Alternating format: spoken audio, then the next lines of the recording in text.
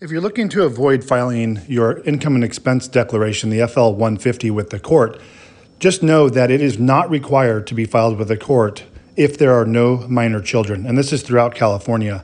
The only time the income and expense declaration is a mandatory filing document is when there is minor children and you have either a default case or a default with written agreement case.